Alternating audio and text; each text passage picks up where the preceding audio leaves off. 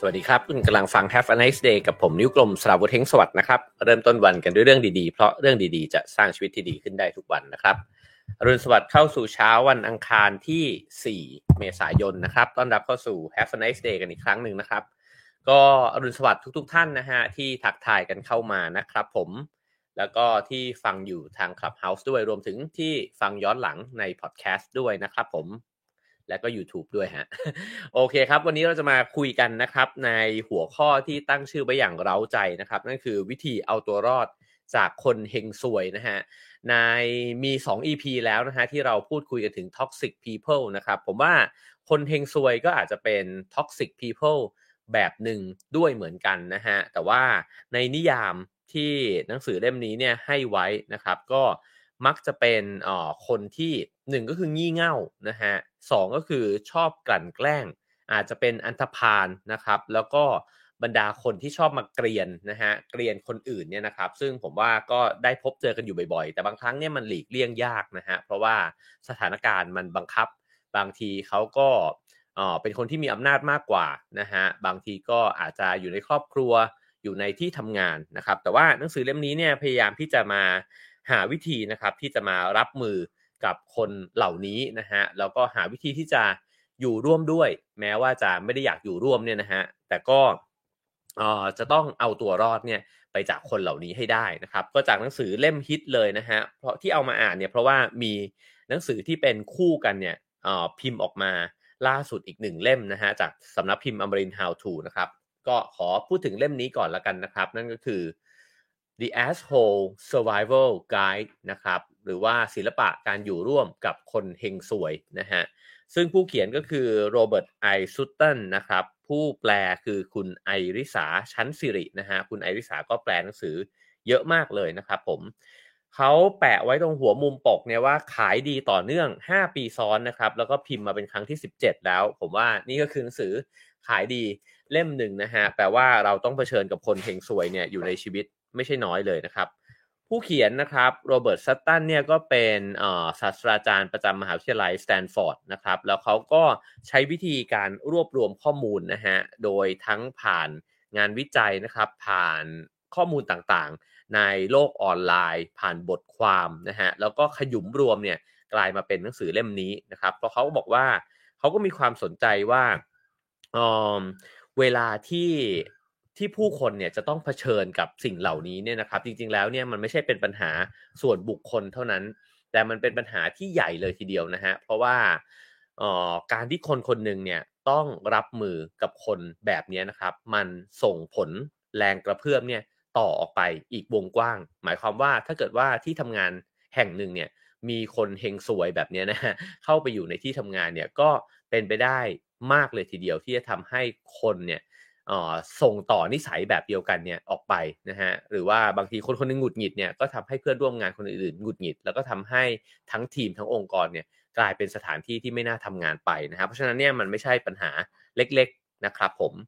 โอเคครับเดี๋ยวเราจะมาเริ่มต้นกันนะครับเช่นเคยนะฮะใครที่เข้ามาแล้วก็ฝากกดไลค์กดแชร์กด Subscribe ช่องกันไว้ได้นะครับแล้วก็สามารถสนับสนุนรายการของเรานะฮะได้ตามเบอร์บัญชีแล้วก็ QR Code ที่ปรากฏอยู่บนหน้าจอนะครับผมเริ่มต้นกันแบบนี้ฮะเขาเริ่มแนะนำนะฮะว่าขั้นตอนในการรับมือกับบรรดาคนที่เรารู้สึกว่าเฮงซวยทั้งหลายเนี่ยนะครับวันนี้ผมจะพยายามเล่าให้ได้มากที่สุดนะฮะอันดับแรกเนี่ยก็ให้พิจารณานะครับว่าสิ่งที่เกิดขึ้นเนี่ยมันร้ายแรงสำหรับตัวเราเองเนี่ย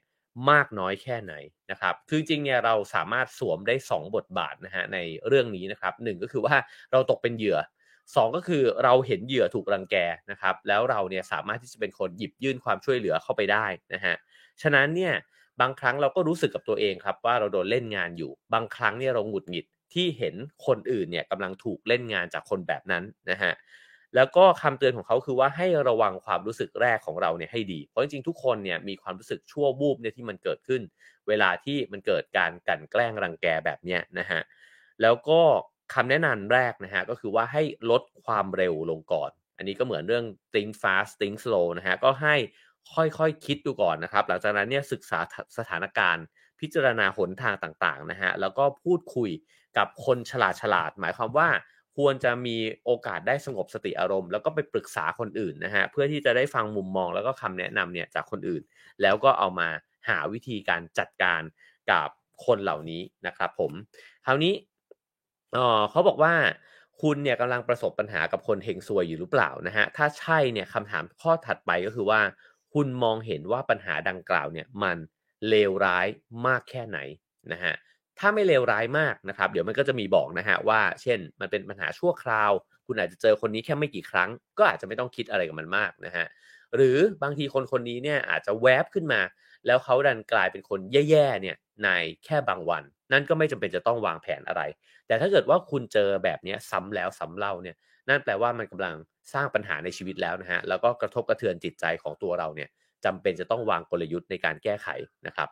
เขาบอกว่าความบ้าบอที่ไม่จบสิ้นเนี่ยนี่ก็คือลักษณะของคนเฮงซวยแน่นอนหมายความว่าคุณกำลังเผชิญกับใครสักคนหนึ่งที่ทำอะไรบางอย่างกับคุณเนี่ยนะฮะซ้ำแล้วซ้ำเล่าในลักษณะแบบที่คิดว่านี่ไม่ใช่เหตุบังเอิญละแต่มันคือนิสัยของเขาเลยนะครับ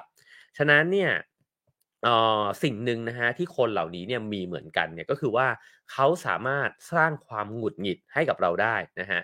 สร้างให้เรารู้สึกว่าถูกเอาเปรียบในลักษณะบางลักษณะนะฮะทำให้เรารู้สึกหมดกำลังใจรู้สึกว่าไม่มีค่านะฮะหรือรู้สึกเจ็บปวดทางอารมณ์หรือกระทั่งแค่รู้สึกว่าวันเนี้ยมาเดินเข้ามาในบ้านในออฟฟิศอยู่ดีๆเนี่ยแล้วก็อยู่ๆก็ขุ่นมัวเนี่ยนะฮะโดยใครบางคนเนี่ยนี่ก็คือลักษณะแบบเดียวกันนะครับเราเคยตกอยู่ในสถานการณ์ที่อยู่กับคนแบบเนี้ยแล้วทำให้เรารู้สึกแบบนี้ไหมนะฮะเพราะฉะนั้นเนี่ยในคำแนะนำของหนังสือเล่มนี้เนี่ยเขาบอกว่าให้สำรวจความรู้สึกของตัวเองดีๆนะครับว่าเรากำลังตกเป็นเหยื่อของคนเหล่านี้เนี่ยอยู่หรือเปล่านะครับเพราะฉะนั้นเนี่ยถ้าเกิดเริ่มรู้สึกแล้วนะฮะว่าเป็นเหยื่อเนี่ยก็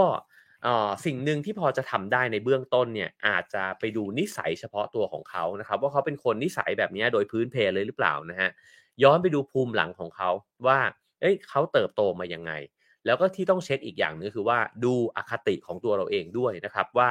เหมือนที่เราคุยเรื่อง toxic people นะฮะแล้วก็คุยกันว่าจริงๆแล้วเคมีของเราเนี่ยมันไปโดนกับคนคนนี้พอดีเลยหรือเปล่านะฮะบางทีมันก็เป็นแบบนั้นนะครับที่ทำให้เรารู้สึกว่าคนเนี้ยกับเราเนี่ยเจอกันทีไรเนี่ยมันจะต้องฟัดกันนะ ซึ่งบางทีเขาไม่ได้เป็นแบบนี้กับคนอื่นนะครับเพราะฉะนั้นสิ่งเหล่านี้ก็ทำให้เราเข้าใจสถานการณ์เนี่ยเพิ่มมากขึ้นนะฮะ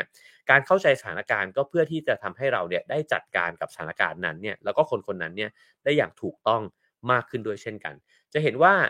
จากคำแนะนำนะฮะมาจนถึงตรงนี้เนี่ยมันต้องการสิ่งหนึ่งนะฮะนั่นก็คือการทำสิ่งต่างๆเนี่ยให้ช้าลงเพราะจริงๆแล้วเนี่ยเวลาที่เราตอบโต้เนี่ยนะครับอะไรที่มันอย่างฉับพลันเนี่ยมันอาจจะนำมาซึ่งข้อเสียมากกว่าข้อดีทั้งนี้เนี่ยก็เพราะว่าเวลาเราพูดว่าอาจจะมีคนเฮงซวยในชีวิตเนี่ยคนคนนั้นอาจจะมีผลกับชีวิตเรามากๆก็ได้นะฮะเช่นเขาเกิดเป็นอาจารย์ของเรา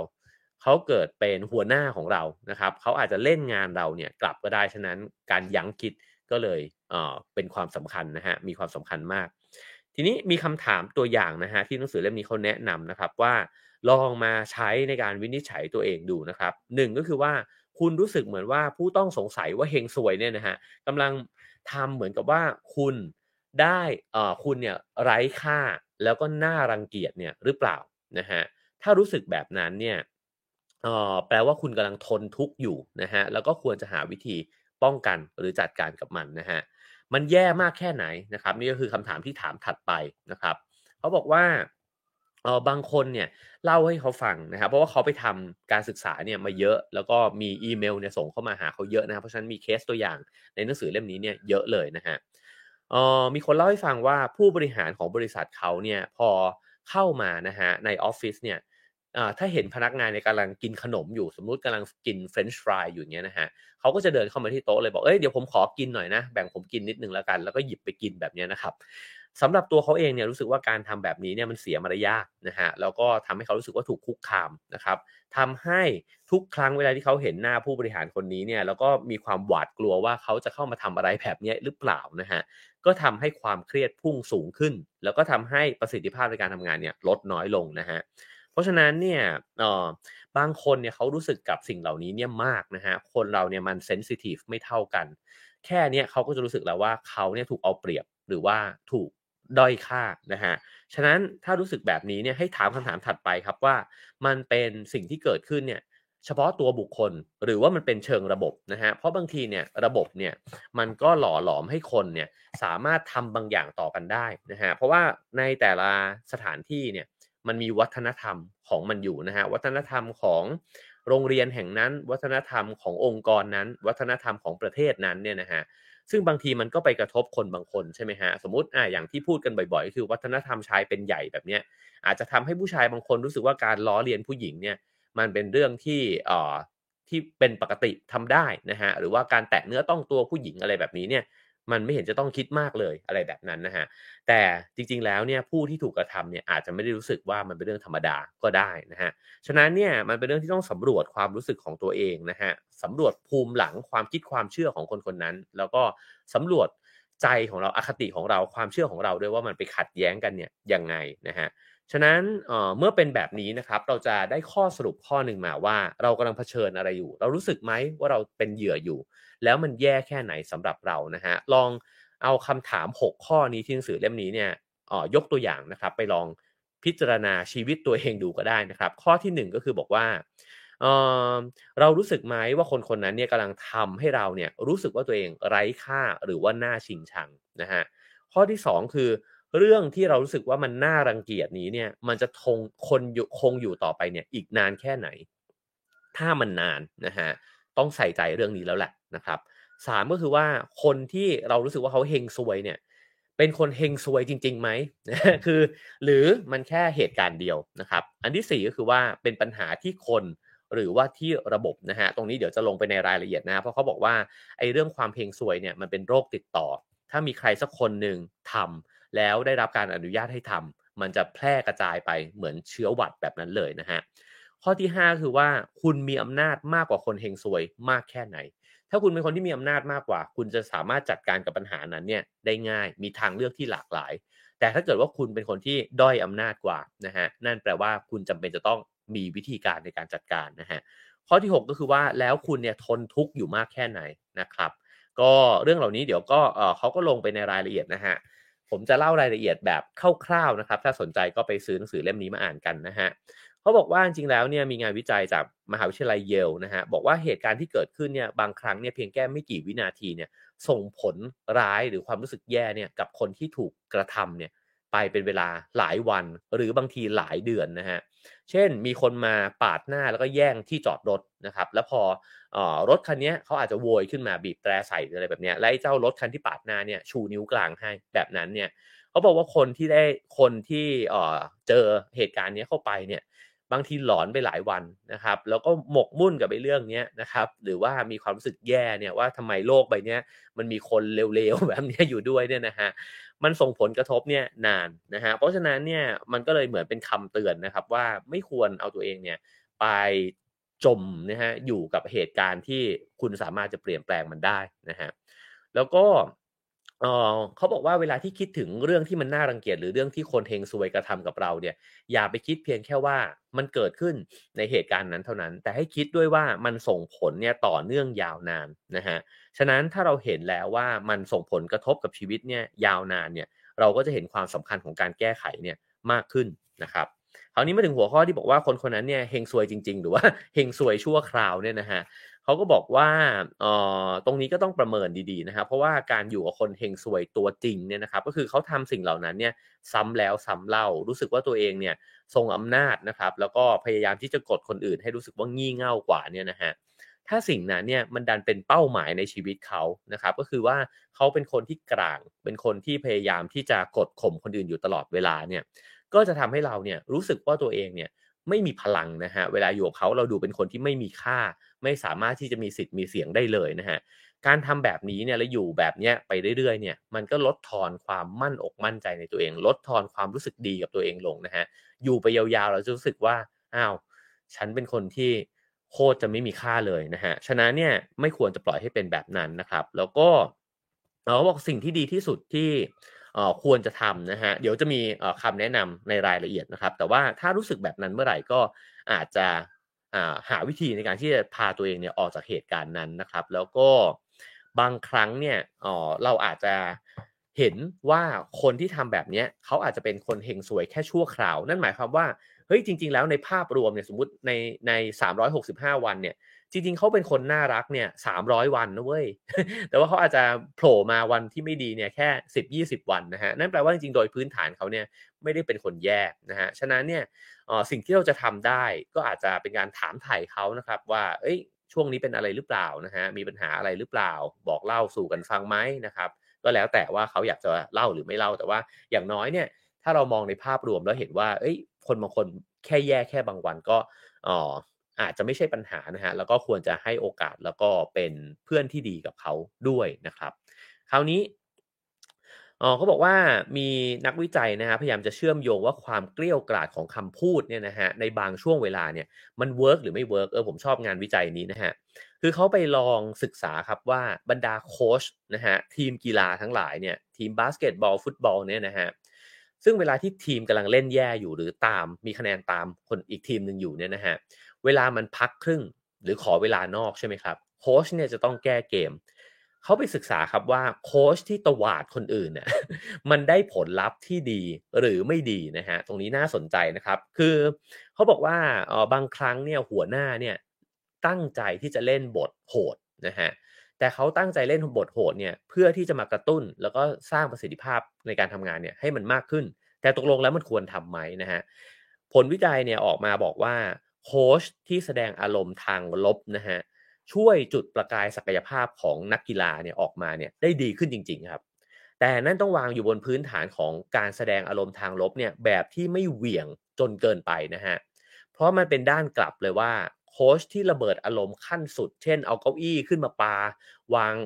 โยนข้าวของนะฮะหรือว่าด่านักบอลเนี่ยด้วยอารมณ์ที่แบบรุนแรงมากๆถ้อยคำที่ไม่ดีเนี่ยผลการเล่นในครึ่งหลังก็คือจะแย่ลงไปเลย นะฮะเพราะฉะนั้นแล้วก็มีอีกทริคหนึ่งนะฮะที่น่าสนใจนั่นก็คือว่าถ้าโค้ชคนนั้นเนี่ยโดยพื้นฐานเป็นคนที่ยิ้มแย้มนะฮะโดยปกติเนี่ยเป็นคนใจดีเลยจังหวะที่เขาพลิกเนี่ยโอ้โฮอันนี้นี่จะส่งผลต่อประสิทธิภาพของลูกทีมเนี่ยอย่างมากคือลูกทีมเนี่ยจะเชื่อเลยว่าเฮ้ยโค้ชเขาจริงจังแล้วว่ะเขาหงุดหงิดแล้วนะฮะอันนี้เป็นสิ่งที่ผมว่าเราก็เป็นถ้าเกิดว่าพ่อเราอารมณ์ดีมาเสียเป็นส่วนใหญ่นะฮะ พอพ่อแค่เงียบเนี่ยอันนี้ก็ขนหัวลุกแล้วนะฮะเราก็จะตั้งใจทำงานเรียนหนังสือเนี่ยมากขึ้นนะครับเพราะฉะนั้นตรงนี้ก็สามารถเอาไปใช้ได้เหมือนกันนะฮะว่าเราเนี่ยวางบุคลิกพื้นฐานของเราเนี่ยไว้เป็นแบบไหนแล้วก็สิ่งที่แย่ที่สุดที่ควรตระหนักไว้เสมอคือว่าเมื่อใครสักคนระเบิดอารมณ์รุนแรงมันไม่เคยเวิร์กนะฮะแต่เครียดขึ้นเนี่ยเวิร์กนะครับคราวนี้เอ่อเขาบอกว่าเพราะฉะนั้นเนี่ยถ้าเราแยกแยะสิ่งเหล่านี้ออกนะฮะเราก็อาจจะเห็นว่า การที่คนคนหนึ่งพูดจาเนี่ยอาจจะไม่ดีในบางวันเขาอาจจะมีเจตนาซ่อนเร้นเนี่ยอะไรบางอย่างก็เป็นไปได้นะครับคราวนี้มาถึงเรื่องของปัญหาอยู่ที่คนหรือว่าระบบนะฮะในนี้ก็บอกว่าคนเฮงซวยเนี่ยแพร่พันธุ์ได้เร็วเหมือนกระต่ายเลยนะฮะแล้วก็เหตุผลก็คือว่าอารมณ์เนี่ยมันเป็นสิ่งที่ติดต่อกันได้อย่างชัดเจนถ้าคุณไปอยู่ในบรรยากาศของคนที่มีอารมณ์ในเชิงบวกก็จะเป็นบรรยากาศของออฟฟิศที่มีอารมณ์ดีนะฮะเมื่อวาน ได้มีโอกาสไปพูดที่คณะบัญชีจุฬาแล้วก็ไปเจออาจารย์หลายท่านเลยก็ยังบอกกับอาจารย์ว่าเฮ้ยโอ้โฮบรรยากาศที่นี่ดีมากเลยนะครับคือทุกคนเนี่ยแซวกันแล้วก็หัวเราะกันร่าเริงมากๆนะครับเลยรู้สึกว่าก็เป็นคนที่มีอารมณ์บวกเนี่ยเหมือนกับติดต่อกันไปนะครับในขณะที่อารมณ์เสียเนี่ยก็เหมือนกันนะครับก็เหมือนเขาบอกว่ามันก็ลุกลามได้เนี่ยเหมือนไฟป่าเลยนะครับทีนี้มีมหาวิทยาลัยเท็กซัสนะครับไปศึกษาการตอบสนองต่อลูกค้าแย่ๆคือเวลาพนักงาน ให้บริการในร้านอาหารเนี่ยก็จะเจอลูกค้าเนี่ยโอ้โฮเยอะแยะเต็มไปหมดใช่ไหมครับเรื่องมากอาจจะมีการด่านะครับมีการเร่งอาหารมีการอะไรแบบเนี้ยคือสิ่งเหล่านี้เป็นสิ่งที่พนักงานบริกรทั้งหลายเนี่ยต้องเจอนะครับเขาบอกว่าไปลองทำการศึกษาเนี่ยจากบริกรถึง400กว่าคนนะครับแล้วก็พบว่าเอ่อมีมีวิธีการแสดงออกนะครับหรือว่าการจัดการกับลูกค้าเนี่ย ด้วยความกดดันที่เขาเจอเนี่ยหลายแบบมากนะครับอันนี้ผมว่าเป็นสิ่งที่เราควรจะตระหนักไว้เลยนะฮะมีการล้อเลียนลูกค้าลับหลังนะครับมีการโกหกลูกค้าอันนี้ผมไม่แน่ใจเหมือนกันว่าโกหกอะไรบ้างนะฮะมีการตั้งใจทำให้ลูกค้าต้องรอให้นานขึ้นนะครับมีการเพิกเฉยทำตัวเพิกเฉยต่อเขาเลยเรียกแล้วไม่หันแบบนั้นเนี่ยนะฮะมีการเถียงกลับนะครับ แล้วก็อันนี้เป็นวิธีการทั่วๆไปที่พนักงานเนี่ยใช้ในการที่จะจัดการกับลูกค้านะฮะที่เขารู้สึกว่าหงุดหงิดนะฮะ แต่นอกจากนั้นเนี่ยก็ยังมีเรื่องของการเพิ่มทิปโดยที่ลูกค้าไม่รู้ตัวอันนี้มีด้วยนะครับแล้วก็สุดท้ายก็แบบที่เรารู้กันก็คือว่าถุยน้ำลายใส่ลงไปในอาหารนั่นเองนะฮะหรือว่าทำให้อาหารเนี่ยปนเปื้อนไปด้วยสิ่งสกปรกนะครับนี่ก็เป็นสิ่งที่เอ่อเขาบอกว่าพนักงานบริกรทั้งหลายเนี่ยก็จะใช้ทริคเหล่านี้เนี่ยกันนะครับแต่สิ่งที่มันเกิดขึ้นก็คือเมื่อมันมีการใช้เนี่ยมันก็จะมีการใช้เนี่ยต่อเนื่องกันไปเช่นเรารู้ว่าเพื่อนเราใช้วิธีเนี้ยเราก็จะใช้ด้วยเหมือนกันนะฮะฉะนั้นเนี่ยเขาบอกว่าไอ้การที่กระทำเนี่ยแบบสิ่งที่ถูกเรียกว่าเฮงซวยเนี่ยต่อกันนะครับมันก็จะเป็นโรคติดต่อสมมุติว่ามีลูกค้ากระทำกับบริกรบริกรก็จะกระทำกับลูกค้าแล้วเพื่อนบริกรเห็นเนี่ยก็จะเอาไปทำเนี่ยต่อเนื่องไปนะฮะสุดท้ายเนี่ยมันจะกลายเป็นระบบนะฮะแล้วพอมันเกิดเป็นระบบแบบนั้นแล้วเนี่ยมันก็จะเป็นความเฮงซวยที่เป็นระบบและยากที่จะแก้ไขเพราะฉะนั้นถ้ามีใครสักคนหนึ่งเนี่ยใช้วิธีการแบบนี้นะฮะในทีมของเราในองค์กรของเราเนี่ยถ้าในแง่ของการที่เป็นหัวหน้าทีมเนี่ยก็จำเป็นจะต้องรีบรู้แล้วก็รีบจัดการไม่งั้นเนี่ยมันจะกลายเป็นวัฒนธรรมของทีมเนี่ยไปในที่สุดนะฮะคราวนี้ข้อ5นะครับเขาก็บอกว่าคำถามก็คือคุณมีอำนาจมากกว่าคนเฮงซวยหรือเปล่านะฮะเขายกตัวอย่างอันหนึ่งนะฮะว่าเขาไปดูเบสบอลที่สนามของ San Francisco Giants นะฮะแล้วก็เกมเนี่ยมันใกล้จบแล้วแต่ว่าที่นั่งตรงหน้าของเขาเนี่ยมันมีคนลุกไปตั้งนานแล้วก็เหมือนกับกลับบ้านไปแล้วเนี่ยนะฮะปรากฏว่ามีแฟนของแฟนเบสบอลคนหนึ่งเนี่ยเขาก็ลุกแล้วก็พาลูกเมียเนี่ยนะครับมานั่งในตำแหน่งที่มันว่างจริงๆแล้วเนี่ยเขาลุกมาจากตำแหน่งที่มันไม่ได้ดีเท่าตำแหน่งเนี้ยก็คือว่าบัตรถูกกว่าเนี่ยนะฮะไม่มีสิทธิ์ที่จะทำแบบนั้นหรอกนะครับก็เลยมีเจ้าหน้าที่เนี่ยมาเดินเข้ามาแล้วก็มาเตือนบอกว่าเอ้ยคุณไม่ได้ซื้อบัตรตรงนี้นะครับยังไงก็ขออนุญาตให้กลับไปนั่งในที่เดิม ปรากฏว่าผู้ชายคนนั้นเนี่ยโวยวายใหญ่โตนะฮะแล้วก็บอกว่าเฮ้ยคุณมาพูดแบบนี้ได้ไงอ้าวมันไม่มีคนนั่งแล้วผมก็แค่มานั่งแค่เนี้ยทำไมต้องมาเตือนด้วยอะไรแบบเนี้ยนะฮะในนี้เนี่ยเขาก็เล่าบอกว่าลูกเมียของคนคนนั้นเนี่ยก็อับอายมากหน้าแดงเลยแล้วก็ภรรยาเนี่ยก็รีบจูงเด็กเนี่ยออกไปนะฮะแต่ผู้ชายคนนั้นก็ยังโวยวายอยู่ต่อเนี่ยเป็นเวลา5นาทีนะครับแล้วเขาบอกว่าไอ้อาการงี่เง่าแล้วก็เฮงซวยแบบนั้นเนี่ยก็เอ่อทำให้ แฟนๆที่เชียร์เบสบอลอยู่ตรงนั้นเนี่ยส่ายหัวแล้วบางคนเนี่ยก็สะบัดออกมาเลยนะฮะเพราะว่ามันก็ทำให้บ่ายวันนั้นเนี่ยกลายเป็นบ่ายที่แย่ไปเลยนะฮะสิ่งนี้เนี่ยเขาชวนให้คิดครับว่าอาการแบบนี้เราพบเห็นได้อยู่เนืองๆนะฮะแล้วก็เขาเรียกสิ่งนี้เนี่ยว่ามันเป็นการแสดงอำนาจเนี่ยของคนที่มีอำนาจน้อยนะฮะผมคิดว่าเราหลายๆคนจะนึกออกนะครับแล้วก็ไม่แน่เราบางคนอาจจะเป็นแบบนั้นในบางวันก็ได้นะฮะ หนังสือเล่มนี้เนี่ยตั้งชื่อของคนที่มีพฤติกรรมแบบนี้ว่าเผด็จการผู้น้อยนะฮะนั่นหมายความว่าคนบางคนเนี่ยมีความรู้สึกว่าตัวเองเนี่ยถูกกดขี่หรือว่าอยู่ในสถานะที่เขาเนี่ยไม่ถูกให้เกียรติฉะนั้นเมื่อเขามีอำนาจในการจัดการบางอย่างเขาจะทำสิ่งนั้นเนี่ยอย่างเข้มข้นมากๆเช่นในนี้เนี่ยยกตัวอย่างว่าเจ้าหน้าที่ธนาคารบางคนเนี่ยดึงดันให้เขาเนี่ยต้องกรอกแบบฟอร์มใหม่ที่ยาวเหยียดมากๆเลย เพียงแค่เขาเขียนผิดไปบางจุดแล้วจริงๆเขาก็เซ็นกำกับไว้ก็ได้นะฮะหรือเจ้าหน้าที่มหาวิทยาลัยเนี่ยพยายามที่จะบังคับเขาให้ต้องเขียนบิลแล้วก็แสดงไอ้เจ้าเอกสารส่วนตัวเนี่ยจากการที่เขาไปเลี้ยงอาหารของแขกมหาวิทยาลัยเนี่ยเกินไปเพียงแค่ไม่กี่บาทเนี่ยนะฮะสิ่งนี้มีอีกเยอะนะครับเช่นพนักงานรักษาความปลอดภัยรปภทั้งหลายเนี่ยนะฮะพี่ๆเนี่ยบางคนเนี่ยเขาก็โอ้โหโบกรถแล้วก็ด้วยความที่แบบดุมากๆนะฮะคือสิ่งเหล่านี้เนี่ยอาจารย์ที่เขียนหนังสือเล่มนี้เนี่ยเขาก็ตั้งข้อสังเกตนะครับบอกว่ามันก็อาจจะเกิดขึ้นจากความเก็บกดหงุดหงิดนะฮะจากความที่รู้สึกว่าสถานะทางสังคมของตัวเองเนี่ยด้อยกว่าแล้วก็ทำให้พิษเนี่ยมันอยู่ในตัวแล้วมันก็ถูกพ่นพิษออกมาเนี่ยสู่คนอื่นนะครับก็การที่ทำแบบนี้เนี่ยก็เป็นการระบายความอัดอั้นแล้วก็ความเกลียดชังที่อยู่ในใจเขาเนี่ยออกมานะครับซึ่งจริงผมว่ามองปัญหาให้กว้างขึ้นไปกว่านั้นก็อาจจะเป็นเรื่องของว่าเอ่อเราก็อาจจะคนเหล่านี้ก็อาจจะไม่ได้รับการดูแลเนี่ยที่ดีด้วยนะฮะแล้วก็อาจจะมีชีวิตความเป็นอยู่ที่ก็อาจจะชวนให้เครียดเนี่ยด้วยนะฮะแต่สิ่งเหล่านี้เนี่ยเขาบอกว่าเอ่อมันก็เป็นเรื่องของอำนาจนะครับแล้วก็ถ้าเกิดว่าคุณเจอกับคนที่อยู่ในสถานะที่คุณเนี่ยอาจจะมีอำนาจมากกว่าเนี่ยคุณก็อาจจะมีโอกาสแล้วก็ทางเลือกเนี่ยในการแก้ปัญหานี้เนี่ยได้ดีกว่านะครับ เขาก็พูดนะฮะบอกว่าเผด็จการชั้นผู้น้อยเนี่ยแทบจะไม่ได้อยู่ในสถานะที่ทำลายชีวิตของคุณได้เลยแต่บ่อยครั้งเนี่ยเขาใช้อำนาจที่มีอยู่อย่างจำกัดทำให้คุณทุกข์ทรมานและทำให้รู้สึกว่าตัวเองเนี่ยเป็นคนสำคัญขึ้นมานะฮะมีตัวอย่างในนี้เนี่ยก็บอกว่า CEO นะฮะที่ทำงานอยู่ในซิลิคอนแวลลีย์เนี่ยก็เล่าบทเรียนเนี่ยบอกว่าเขาเนี่ยรู้สึกว่าในบรรดาลูกน้องเขาทั้งหลายเนี่ยนะครับลูกน้องที่สองหัวเนี่ยแล้วก็เข้าสังคมเก่งเนี่ยนะฮะเป็นลูกน้องที่เขาไม่ค่อยไว้วางใจคนคนนี้เนี่ยจะพยายามทำทุกอย่างเนี่ยเพื่อที่จะส่งเสริมแล้วก็ให้มีพนักงานเนี่ยที่เถนตรงแล้วก็ไม่งี่เง่าเนี่ยนะฮะอยู่รอบตัวเองเสมอหมายความว่าไม่ต้องมาดราม่าอะไรลับหลังแล้วก็มีอะไรพูดกันตรงๆต่อหน้านะฮะต่อให้เป็นคนที่มีบุคลิกที่แข็งกร้าวไปบ้างเนี่ยเขาชอบมากกว่าคนที่พยักหน้านะฮะแล้วก็สุดท้ายไม่รู้ว่าเห็นด้วยหรือไม่เห็นด้วยนะครับเขาเรียกพนักงานแบบนี้เนี่ยว่าไอ้ลูกหมาหน้ายิ้มซึ่งหมายถึงว่ายิ้มตลอดเวลาแล้วก็เยินยอเขาพยักหน้าเห็นด้วยกับเขาแต่ลับหลังเนี่ยไปนินทาหรือว่าไม่ได้ทำตามสิ่งที่เขาเนี่ยต้องการนะฮะเพราะฉะนั้นเนี่ยตัว CEO คนนี้เนี่ยเขาบอกว่าถ้าเกิดว่าเขาอยู่ในอำนาจที่มันเหนือกว่านะฮะเขาจะไม่รับหรือว่าไม่ยอมให้คนที่เป็นคนในลักษณะนี้เนี่ยมาอยู่ในทีมนะครับเพราะรู้สึกว่ามันอันตรายมันมีโอกาสที่จะเกิดไอ้เจ้าวัฒนธรรมแบบสิ่งที่เรียกว่าเฮงซวยเนี่ยต่อเนื่องกันไปต่อเนื่องนะฮะคราวนี้อันที่6นะฮะก็คือคำถามว่าคุณ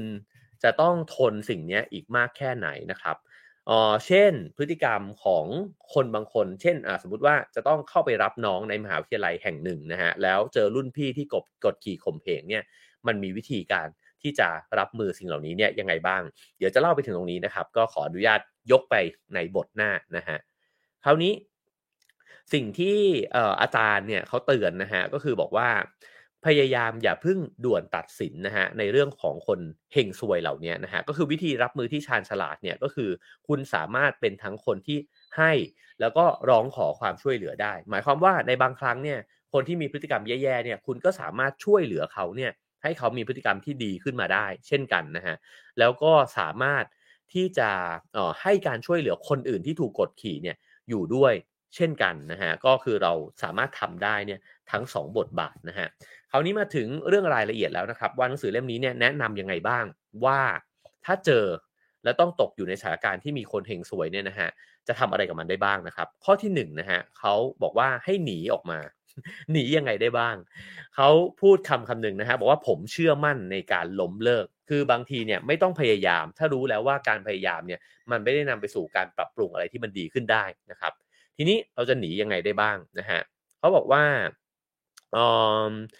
มันมีเหตุการณ์นะครับเช่นสมมุติว่าถ้าเจอลูกค้าที่เป็นมนุษย์ที่ท็อกซิกมากๆเนี่ยนะฮะมันก็อาจจะส่งผลกับพนักงานด้วยการที่พนักงานเนี่ยเริ่มจากการลาป่วยแล้วสุดท้ายก็นำไปสู่การลาออกนะฮะเพราะฉะนั้นถ้าเกิดว่าผู้บริหารเองเนี่ยไม่จัดการกับคนเหล่านี้เนี่ยมันจะกระทบกับการทำงานเนี่ยของคนทั้งองค์กรเลยนะฮะฉะนั้นเนี่ยลูกค้าที่แย่ๆเนี่ยจะจัดการยังไงนะฮะเดี๋ยวตรงนี้เนี่ยก็จะมีตัวอย่างนะครับเขาบอกว่าเอ่อ การที่คนเราเนี่ยไม่จัดการกับสิ่งเหล่านี้นะฮะมันมีเหตุผลทางด้านจิตวิทยาของมันอยู่นะครับหนึ่งก็คือว่าการอดทนกับคนเฮงซวยเนี่ยมันคล้ายๆกับการอดทนกับกลิ่นเหม็นนะฮะคือตอนแรกเนี่ยเวลาที่เราเจอกลิ่นเหม็นเนี่ยเราก็รู้สึกว่าอึดอัดน่ารำคาญนะฮะแต่พอเราอยู่ไปได้สักพักเนี่ยเรารู้สึกว่ามันก็ประมาณนี้แหละก็อยู่ๆกับมันไปนั่นคือเหตุผลนะฮะที่ทำให้คนจำนวนมากเลยเนี่ยไม่จัดการกับปัญหาที่มันเกิดขึ้นแล้วสุดท้ายก็ทนไปนะฮะอันที่2เนี่ยก็คือว่าเขาบอกว่าคนเราเนี่ยไม่ได้คิดถึงเรื่องนี้นะฮะว่ามันเป็นปัญหาที่เราสามารถที่จะยกเลิกมันได้เนี่ยนะฮะโดยที่เราคิดว่าเราอยู่กับมันมาตั้งนานแล้วอะแล้วในเมื่อทนมาขนาดนี้เนี่ยก็ทนต่อไปอีกหน่อยเถอะนะฮะสิ่งนี้เนี่ยมันก็เหมือนกับ เขาบอกว่ามันไม่เหมือนการไม่ใช้เหตุผลของการพิจารณาต้นทุนจมนะฮะว่าคุณเนี่ยเสียเวลาของตัวเองเนี่ยไปตั้งเท่าไหร่แล้วนะครับแต่ว่าก็พยายามที่จะบอกกับตัวเองบอกว่านะก็อยู่มาตั้งนานแล้วถ้าอย่างนั้นเนี่ยมันก็ยากที่จะถอนตัวแล้วนะฮะก็เลยอยู่ๆไป ฉะนั้นเนี่ยมีคำถามอยู่10ข้อนะฮะเขาบอกว่าเป็นคำโกหกที่เรามักจะบอกกับตัวเองลองไปสำรวจตัวเองนะฮะว่าเราใช้คำแบบนี้เนี่ยเพื่อที่จะทนอยู่กับสถานการณ์แบบนี้หรือเปล่านะฮะ1ก็คือบอกตัวเองว่าโอ๊ยที่จริงมันไม่ได้แย่ขนาดนั้นหรอกนะฮะ2ก็คือบอกว่าเฮ้ยเดี๋ยวมันก็จะค่อยๆดีขึ้นนะฮะทั้งที่เห็นอยู่ว่ามันจะไม่ดีขึ้นนะฮะอันที่3ก็คือว่าเฮ้ยมันกำลังจะดีขึ้นเร็วๆนี่แหละนะฮะอันนี้เขาบอกว่ามันก็เป็นการมองโลกในแง่ดีเนี่ยเกินไปนะฮะ4ก็คือบอกว่าฉันเนี่ยจะหนีออกไปสู่สิ่งที่ดีกว่าทันทีที่ฉันทำสิ่งนี้สำเร็จนะฮะแต่เราจะไม่เคยทำสิ่งนั้นสำเร็จเลยนะฮะ5ก็คือว่าฉันกำลังเรียนรู้อะไรอยู่เยอะเลยนะฮะแล้วก็การที่ฉันถูกเหยียบย่ำอยู่ทุกวันเนี่ยมันคุ้มค่านะฮะอันนี้ก็ต้องสำรวจดูว่าคุ้มจริงไหมนะฮะอันที่6ก็คือว่ามีแต่ฉันที่ทำให้สิ่งต่างๆเนี่ยดีขึ้นได้ไม่มีใครทำหน้าที่นี้เนี่ยแทนฉันได้ถ้าฉันออกไปเนี่ยใครจะมาทำสิ่งเหล่านี้อันที่7นะครับบอกว่าใช่มันแย่แต่ว่าฉันเนี่ยแกร่งนะฮะไม่มีใครทำอะไรฉันได้หรอกฉันจะอดทนไปแบบนี้แหละอันที่8ก็คือบอกว่าใช่มันแย่แต่ฉันแยกแยะเก่งมันจะไม่กระทบต่อเพื่อนหรือว่าครอบครัวของฉันซึ่งอันเนี้ยเขาบอกว่าจริงๆมันส่งผลมากนะฮะคนที่ไปรับแรงกระแทกเนี่ยจากคนเฮงซวยมาเยอะๆเนี่ยมันอาจจะออกลวดลายเนี่ยที่บ้านนะฮะคือมาด่าคนที่บ้านแทนไปด่าเพื่อนแทนไปลงกับลูกแทนอะไรแบบเนี้ยนะฮะข้อ9นะครับก็คือบอกว่ามันแย่สำหรับฉันแต่คนอื่นๆเนี่ยเจอแย่กว่านี้อีกนะฮะฉะนั้นเนี่ยฉันไม่มีสิทธิ์บ่นนะครับข้อ10ก็คือบอกว่าเฮ้ยฉันไม่ออกหรอกเพราะถ้าออกไปเนี่ยที่อื่นอาจจะแย่กว่าที่นี่ก็ได้นี่คือคำที่เป็นข้ออ้างนะฮะที่เขาบอกว่าเรามักจะใช้ในการรับมือกับสิ่งเหล่านี้แล้วก็พยายามที่จะไม่แก้ไขอะไรมันนะครับคราวนี้เอ่อก็มาถึงคำแนะนำนะฮะเขาบอกว่าข้อแรกนะฮะก็คือว่าแค่ย้ายไปเนี่ยจะได้ไหมนะฮะเอ่อมีนักศึกษาระดับเอ่อบัณฑิตศึกษานะครับน่าจะปริญญาเอกหรือเปล่าที่ Stanford นะฮะก็บอกว่ามาเล่าให้ฟังว่าเขาเนี่ยกับครอบครัวก็คือลูกๆแล้วก็ภรรยาเนี่ยนะฮะต้องไปโบสถ์ในทุกวันอาทิตย์แล้วพอไปโบสถ์เนี่ยก็จะไปเจอกับคนคนหนึ่งที่ขี้โอ๋มากๆแล้วก็พยายามเหมือนกับพูดจาดูถูกเนี่ยนะฮะดูแคลนครอบครัวเนี้ยสุดท้ายเนี่ยครอบครัวของเขาเนี่ยใช้วิธีในการเปลี่ยนเวลาในการไปโบสถ์คือไปให้เช้าขึ้นนะครับแล้วก็ไม่ต้องเจอไอ้คนนี้เนี่ยเขาบอกว่าทำให้ครอบครัวเขาเนี่ยมีอารมณ์ดีขึ้นเนี่ยมากๆเลยนะฮะเพราะฉะนั้นลองเปลี่ยนเวลาเนี่ยแล้วก็หลีกเลี่ยงในการที่จะเจอนะฮะอันนี้เนี่ยในแง่ขององค์กรเนี่ยเขาบอกว่ามีวิธีการในการที่จะไปปรับใช้นะครับก็คือเวลาที่รู้สึกว่ามีใครสักคนหนึ่งเนี่ยมันมีคอนฟลิกต์กันคือคนคนเนี้ยรู้สึกว่าคนคนเนี้ย toxic ด้วยนะฮะมีวิธีการโดยที่ใช้การสลับหัวหน้านะฮะก็ใช้การเปลี่ยนทีมเนี่ยแล้วก็จะช่วยนะฮะที่จะทำให้คนคนนั้นเนี่ยอยู่ในบริษัทเนี่ยได้นานขึ้นบางครั้งถ้าเราเป็นฝ่ายพนักงานนะฮะเขาบอกว่ามันเป็นคำพูดที่คลาสสิกมากเลยว่าคนเนี่ยไม่ได้ทิ้งบริษัทคือไม่ได้มีปัญหากับบริษัทแต่มีปัญหากับคนเพราะฉะนั้นถ้าเกิดว่าเรารู้สึกว่าเราเนี่ยมีปัญหากับคนนะฮะให้เดินไปบอกหัวหน้าเลยว่าเฮ้ยผมมีปัญหากับคนคนนี้อยู่ผมไม่ได้รังเกียจบริษัทเลยผมอยากอยู่บริษัทนี้ต่อยังไงช่วยย้ายทีมให้ผมได้ไหมนะครับอันนี้ก็เป็นทางออกหนึ่งก็คือว่าไม่ต้องไปทนกับคนคนนั้นนะฮะอีกอันหนึ่งนะฮะยกตัวอย่างของเรื่องของความเครียดของคนขับรถประจำทางที่ฝรั่งเศสนะฮะคือคนขับรถประจำทางเนี่ยก็คล้ายๆกับบริกรในร้านอาหารเหมือนกันต้องเจอผู้คนเยอะนะฮะแล้วก็บางครั้งเนี่ยเครียดมากในการขับรถเขาก็บอกว่าสิ่งที่ช่วยได้นะฮะหนึ่งก็คือว่าคือมันมีอัตราการลาออกเหมือนกันแต่สิ่งที่เขาปรับเนี่ยก็คือว่าปรับให้คนบางคนเนี่ยได้มีโอกาสเปลี่ยนเส้นทางนะฮะไปขับรถเนี่ยในเส้นทางที่มันเครียดน้อยลงเช่นถ้าเกิดว่าเคยเจอเส้นทางที่รถติดมากๆเนี่ยก็สลับกันนะฮะจะได้บรรเทาความเครียดเนี่ยกันไปนะฮะสองก็คือย้ายไปอยู่ในโซนที่มีผู้โดยสารที่สุภาพมากกว่าอันนี้ก็มีอยู่จริงอะนะฮะเพราะว่าผู้โดยสารบางโซนก็อาจจะมีวัฒนธรรมเนี่ยที่ย่ำแย่กว่าผู้โดยสารบางโซนนะฮะทั้งนี้ก็เพื่อที่จะเกลี่ยนะฮะเฉลี่ยไอ้เจ้าเรื่องของมลพิษในชีวิตเนี่ยที่แต่ละคนจะรองรับเนี่ยไปนะครับเพราะฉะนั้นอันนี้ก็อาจจะเอาไปปรับใช้เนี่ยในองค์กรได้ด้วยเหมือนกันนะครับแล้วก็เขาบอกว่าถ้าเกิดว่าเราเนี่ยจะต้องประชุมนะฮะร่วมกับลูกค้าหรือว่าเพื่อนร่วมงานเนี่ยที่เรารู้สึกว่าเขาเนี่ย toxic นะฮะ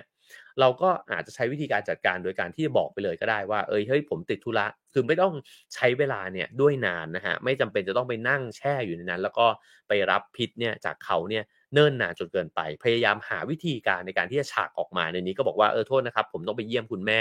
วันนี้ต้อง ไปโรงพยาบาลหรือวันนี้ต้องรีบกลับบ้านอะไรแบบนี้นะฮะก็ควรที่จะหากลเม็ดแบบนี้เอาไว้ซึ่งในนี้เนี่ยเขาแนะนำบอกว่ามันไม่ต่างอะไรกับเวลาที่เราเดินเข้าไปในโรงภาพยนตร์แล้วเรามองหาไอ้เจ้าป้าย exit เนี่ยนะฮะว่าไอ้เจ้าทางออกฉุกเฉินเนี่ยมันอยู่ตรงไหนเวลาที่เรารู้อยู่แล้วรู้ทั้งรู้นะฮะว่าเรากำลังจะไปเผชิญกับคนเฮงซวยเนี่ยนะฉะนั้นเนี่ย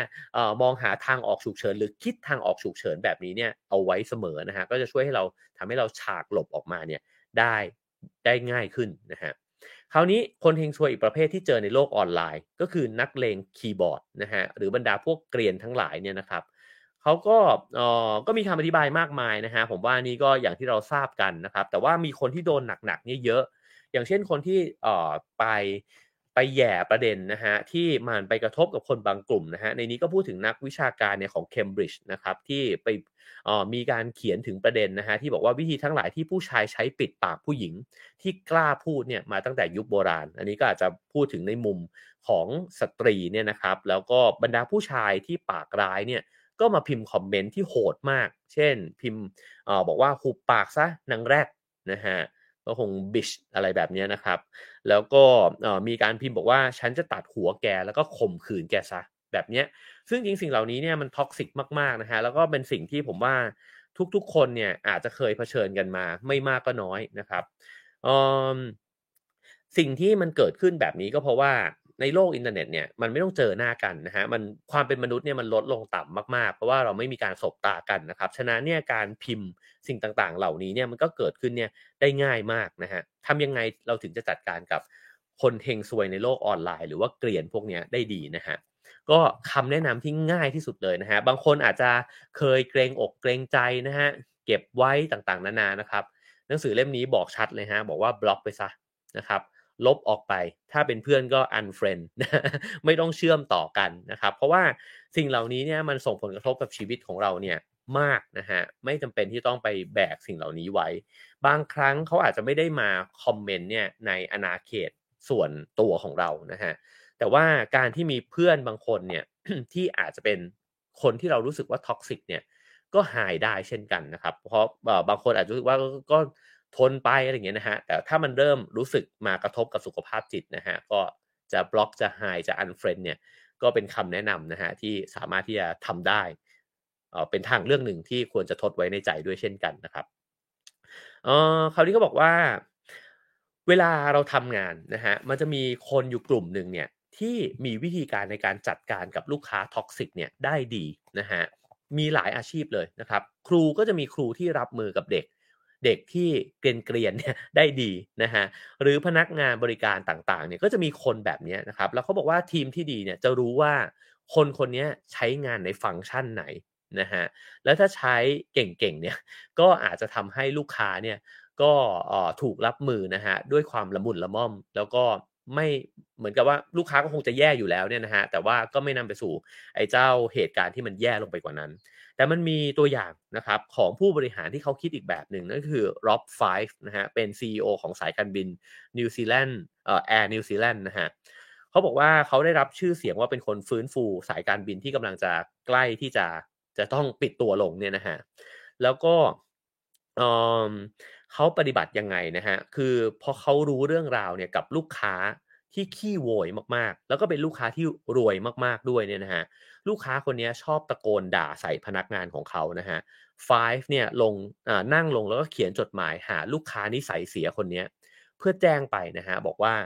เขาเนี่ยไม่สามารถซื้อตั๋วของสายการบิน Air New Zealand เนี่ยได้อีกต่อไปนะฮะจากนั้นเนี่ยตัว CEO คนนี้เนี่ยก็เอาสำเนาจดหมายฉบับนี้นะฮะไปโพสต์ลงในเว็บไซต์ของบริษัท แล้วก็ทำให้พนักงานทุกคนเนี่ยรับรู้ร่วมกันว่าผู้บริหารเนี่ยได้จัดการกับลูกค้าท็อกซิกของทุกคนแล้วนะฮะสิ่งเหล่านี้เนี่ยก็ทำให้ตัวพนักงานเองเนี่ยรู้สึกว่าตัวเองเนี่ยได้รับการคุ้มครองนะฮะรู้สึกว่าเฮ้ยหัวหน้าเขาลงมือกระทำบางอย่างเพื่อพวกเราว่ะเขาปกป้องพวกเรานะฮะคนที่อยู่ในตำแหน่งเหล่านี้เนี่ยจำเป็นในการที่จะต้องปกป้องคนเฮงซวยเนี่ยออกจาก ลูกค้าลูกน้องของตัวเองนะครับไม่งั้นเนี่ยก็จะรู้สึกว่าโอ้โฮมันไม่มีใครแบบช่วยเหลือเราเลยนะครับก็ปรากฏว่าสายการบินแห่งนี้เนี่ยก็ทำสิ่งเนี้ยเป็นนโยบายนะครับว่าถ้าเกิดว่าใครเนี่ยเป็นลูกค้าที่ไม่ให้เกียรติพนักงานนะฮะ ก็จะถูกจัดการเนี่ยไปโดยวิธีใดๆนะครับปรากฏว่าเอ่อสุดท้ายแล้วสิ่งที่เกิดขึ้นคืออะไรนะฮะสิ่งที่เกิดขึ้นเนี่ยก็คือ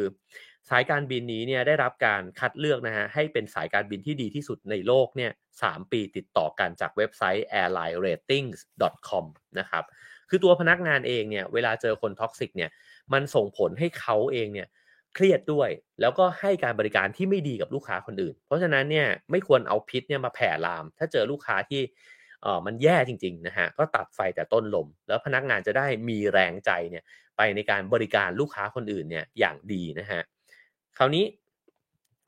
เพราะฉะนั้นอันนี้ก็เป็นทริคนะฮะในการที่จะคัดกรองลูกค้าเนี่ยด้วยเหมือนกันนะครับผมคราวนี้มาดูคำแนะนำต่อไปนะฮะเมื่อกี้บอกว่าหนีได้หนีนะฮะคือไม่ต้องไปทนไม่ต้องไปอยู่ตรงนั้นนะครับอันถัดมาก็อาจจะเป็นอันที่ละมุนละม่อมมาอีกสักนิดหนึ่งนะฮะนั่นก็คือการลดการพบเจอนะฮะในนี้เนี่ยอาจารย์เขาเขียนบอกว่าอย่าไปยุ่งกับคนบ้านะครับก็คือถ้าเรารู้อยู่แล้วว่า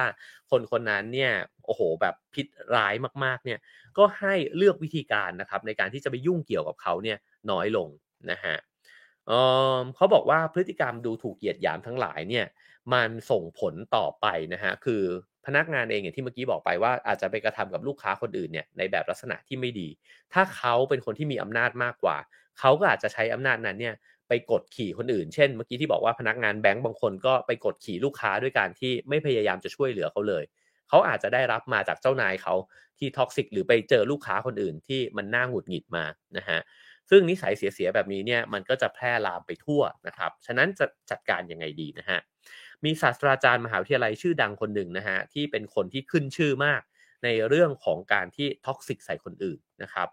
เขาก็ปรากฏว่าที่ประชุมเนี่ยไปคิดค้นกันฮะหาวิธีการจัดการว่าทำยังไงกับเขาดีก็เลยเสนอฮะบอกว่าเฮ้ยมีหอออฟฟิศแห่งใหม่เนี่ย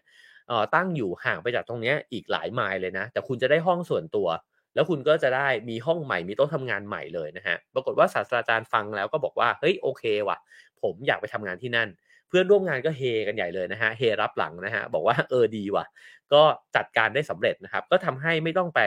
เจอบ่อยนะครับเพิ่มระยะห่างเขาบอกว่าเอ่อดื่มน้ำนิดนึงนะครับ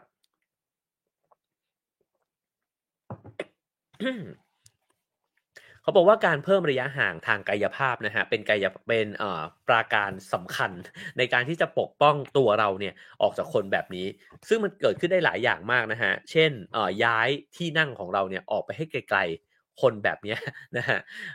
การแม้เพียงระยะห่างแค่ไม่กี่ฟุตนะฮะไม่กี่เมตรเนี่ยก็ช่วยได้แล้วนะฮะเพราะว่าไม่ต้องสบตากันไม่ต้องรู้สึกขุ่นเคืองกันนะฮะเพราะฉะนั้นเนี่ยอันนี้ก็อาจจะเป็นเรื่องที่ทำได้ทั้งแบบที่แนบเนียน แล้วก็แบบที่จงใจเลยก็ได้ก็เช่นไปขอหัวหน้าเลยว่าเฮ้ยผมขอนั่งไกลๆคนเนี้ยสักหน่อยหนึ่งได้ไหมเขาบอกใช้ในวงเพื่อนก็ได้นะครับเช่นถ้าเกิดว่าเราต้องไปเจอเพื่อน10คนเนี่ยแล้วมันมีสักคนหนึ่งเนี่ยที่นั่งใกล้ๆทีไรเนี่ยจะต้องขัดแย้งกันตลอดเวลานะครับเพราะฉะนั้นถ้ารู้แล้วก็เอาตัวเองไปนั่งห่างๆจากเขาไว้นะฮะ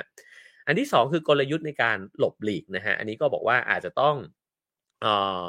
มีเล่ห์เหลี่ยมสักนิดหนึ่งนะฮะในการที่พยายามที่จะ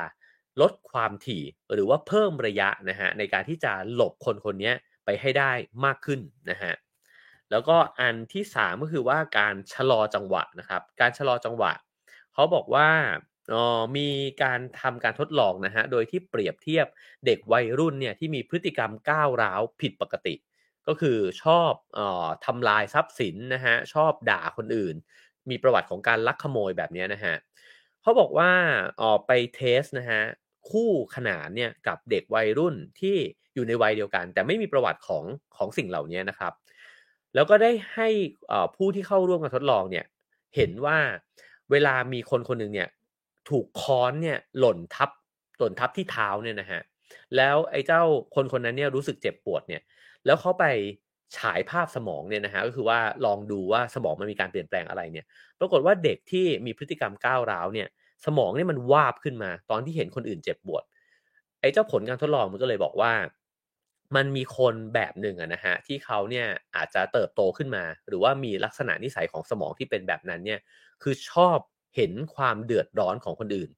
เวลาที่คนอื่นเจ็บปวดเนี่ยเขาจะมีความสนุก นะฮะเพราะฉะนั้นเนี่ยสิ่งเหล่านี้เนี่ยก็เป็นรากฐานอันหนึ่งเหมือนกันที่อาจจะทำให้คนบางคนเราไม่เข้าใจเขาอะว่าทำไมเขาชอบกลั่นแกล้งคนอื่นนะฮะแต่สิ่งนี้เนี่ยมันก็มีอยู่จริงแล้วมันก็เลยไม่แปลกนะฮะที่อันนี้ก็เขาก็อธิบายเหมือนกันว่าบรรดาเกรียนในอินเทอร์เน็ตเนี่ยก็อาจจะมีความรู้สึกแบบนั้นแล้วเขาจะมีความสุขเมื่อไหร่เขาจะมีความสุขเมื่อเราเนี่ยรู้สึกเป็นทุกข์ฮะคือถ้าเขามาคอมเมนต์เราแล้วเราเถียงกลับนะฮะคนแบบนี้จะฟินมาก จะรู้สึกว่าเอาแล้วมึงเจ็บปวดแล้วมึงเจ็บปวดแล้วกูจะเล่นมึงอีกนะเพราะฉะนั้นถ้ามันเป็นการเถียงไปเถียงมาไม่รู้จบเนี่ยมันเข้าทางเขาเลยฮะฉะนั้นถ้าเจอคนที่สมองวาบเวลาที่คนอื่นเจ็บปวดแบบนี้นะครับวิธีการก็คือว่าอย่าไปทำให้เขามีความสุขฮะก็อิกนอไปนะครับแล้วก็นิ่งๆไม่ต้องไปแลกหมัดด้วยนะฮะ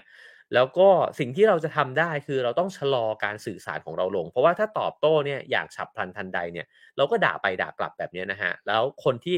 เสียเปรียบก็คือเราเพราะว่าเราจะรู้สึกเป็นทุกข์นะฮะในขณะที่อีกฝ่ายหนึ่งเนี่ยจะรู้สึกเป็นสุขนะครับฉะนั้นเอ่อ